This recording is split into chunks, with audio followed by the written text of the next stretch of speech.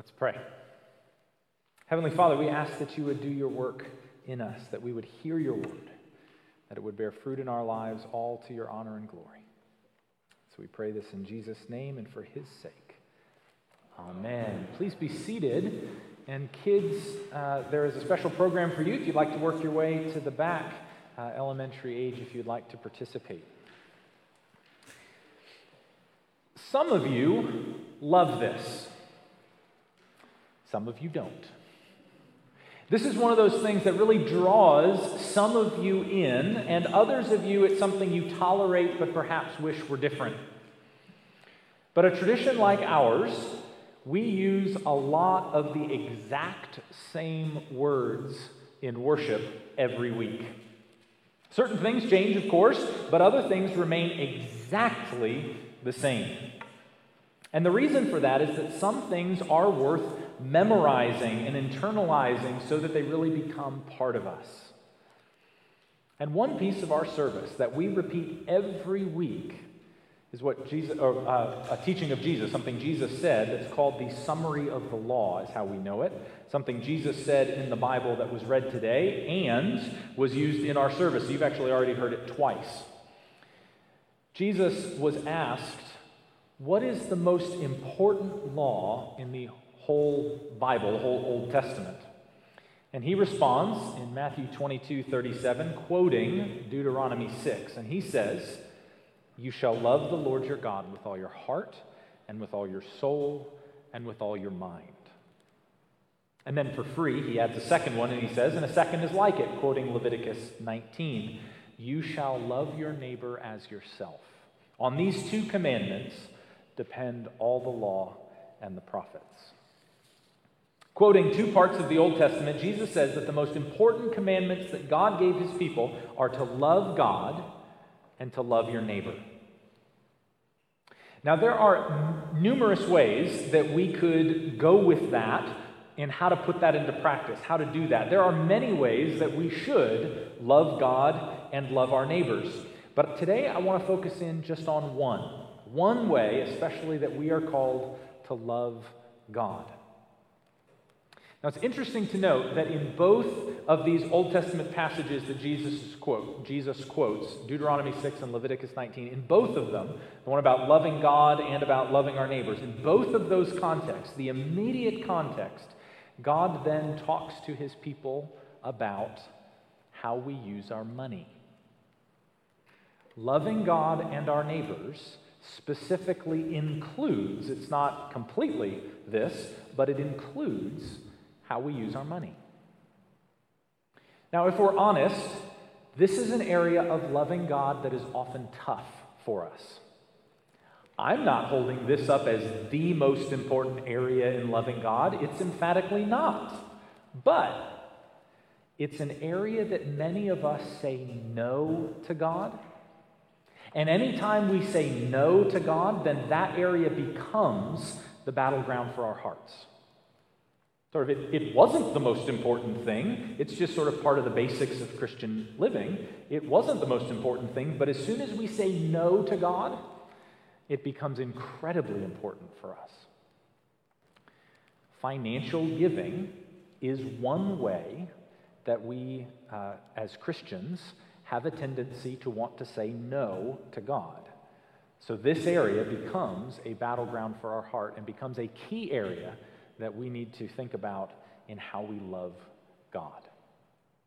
So I'm going to give you three things that we see in Scripture about biblical giving. Three things, and each one is in the format of it's not this, but it's that. And so if you are the kind of person that just loves filling in blanks on a piece of paper, I have provided some for you. It's page 9 in your bulletin if you'd like to follow along and pull out a pen and fill in the blanks. So three things. The first is this. Biblical giving is not a membership fee, but an act of faith. Biblical giving is not a membership fee, but it's an act of faith. See, a membership fee is when you have money, it's your money, and you decide whether or not you want to join the club or the gym or the group, and you pay your fee and you get your benefits. You decide if you can afford it, if you want the benefits or not, and then you pay the fee in order to get it.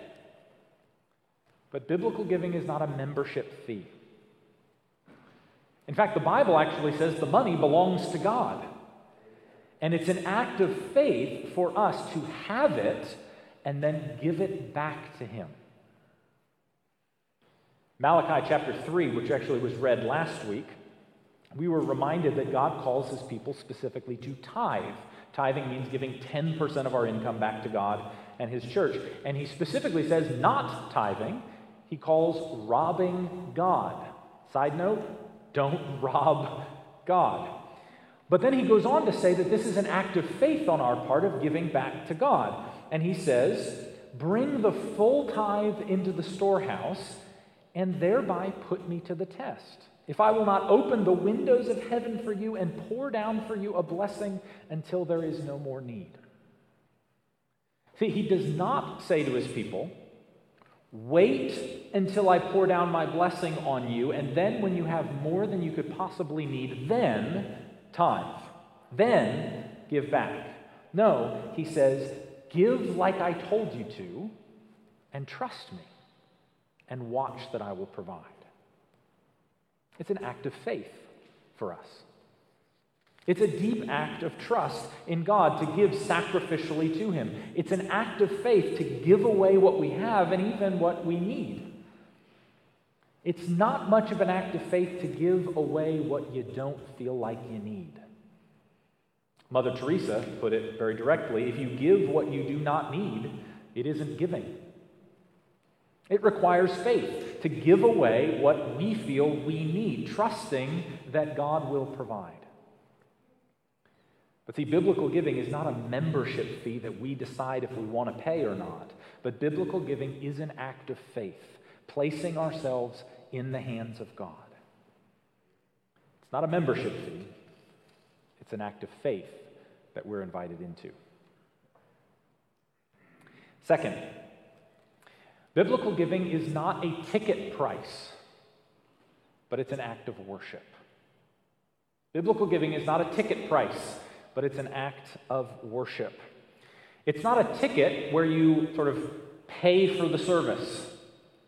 I know that many people give a few dollars every time or sometimes once in a while when they come to church, but they sort of think of it, when I'm here, I'll put something in, and it's my ticket price. I came to church, I suppose I should pay what I think the concert was worth.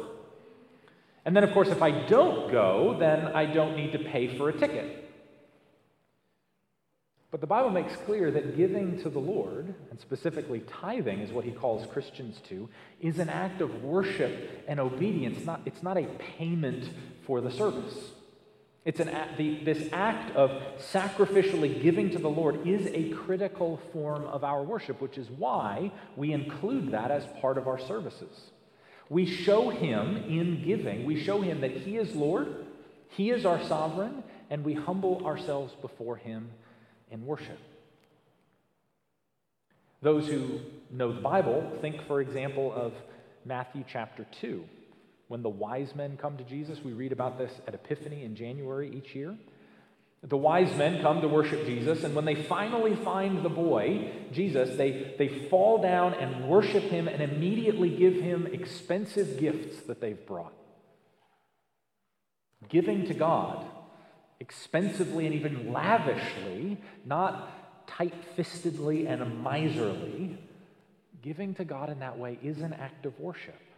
It's an act of reverence for Him. And because giving is part of worship, it's one piece of what we do in worship, and it's not a ticket price, then all Christians need to be giving back to the Lord in His ministry in the world, regardless of whether or not we're physically able to attend church on a given week. I'm going to be honest with you. There are people all around our country right now, but also a part of Holy Cross, who in the midst of the pandemic have just completely stopped giving to the Lord. Now, many people have continued to contribute faithfully, in faithfulness to Jesus, continued to give back to Him, and many people have even given more in the midst of that.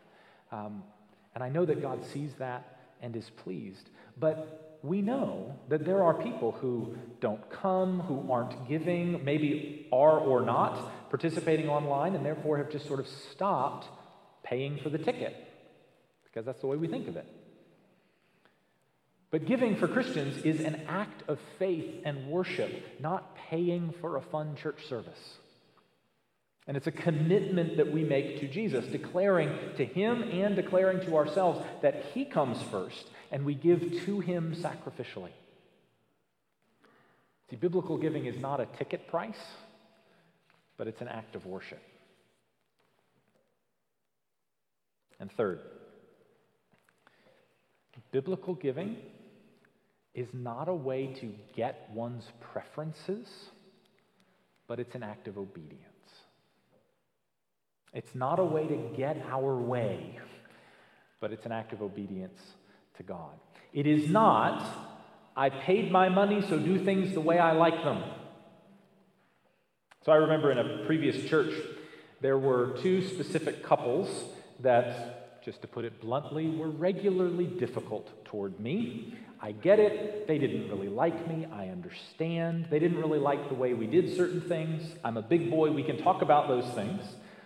But instead of dealing with their frustration, both of these couples at the same time decided to display their displeasure by simultaneously cutting their giving in half.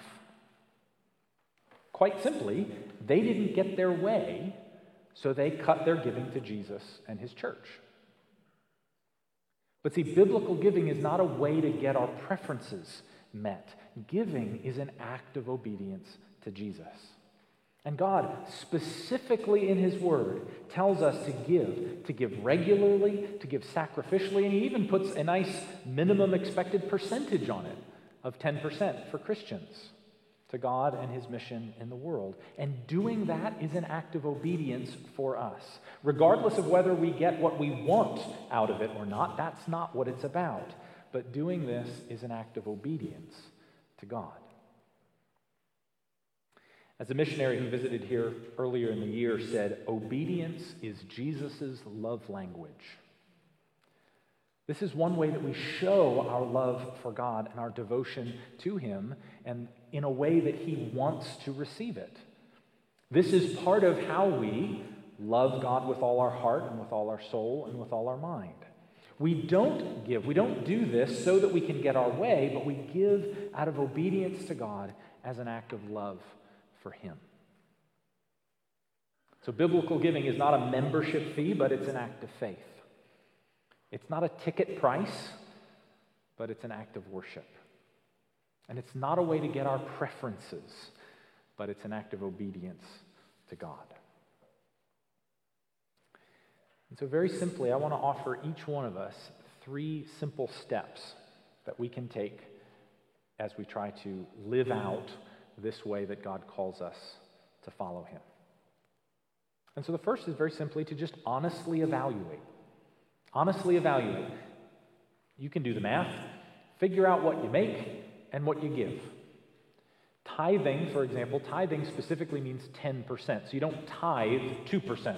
That's not tithing. When the Bible talks about tithing, it's 10%. That's by definition what it means. So just see where you are in relation to that amount.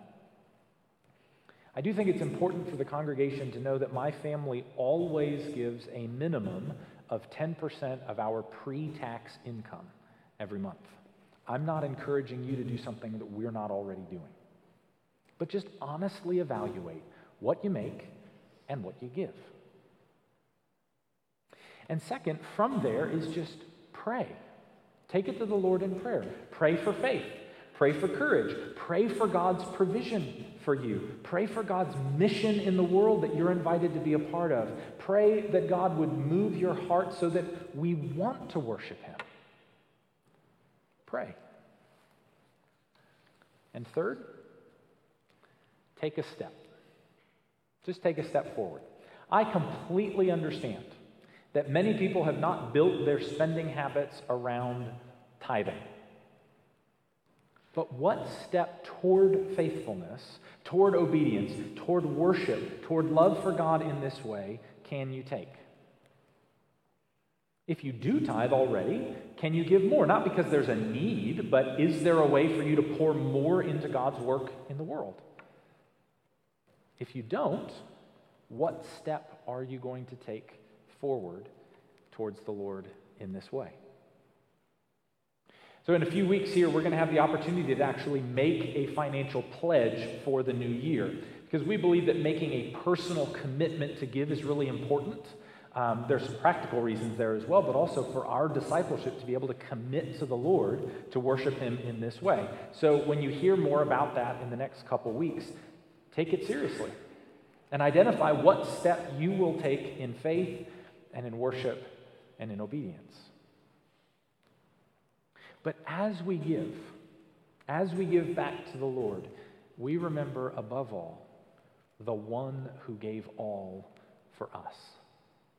Jesus, who, as Scripture says, though he was rich, became poor for us. Though he was God himself, he emptied himself and gave himself up for us to live and die and rise again out of love for us.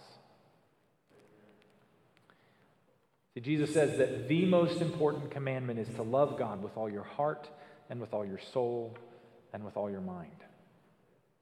So, let us love him in this way of how we give of our finances. Not as a membership fee, but as an act of faith. Not as a ticket price, but as an act of true worship. And not to get our way, but in faithful obedience to our Lord who gave all for us. Jesus said, love the Lord your God with all your heart and with all your soul and with all your mind. This is the first and great commandment. Amen.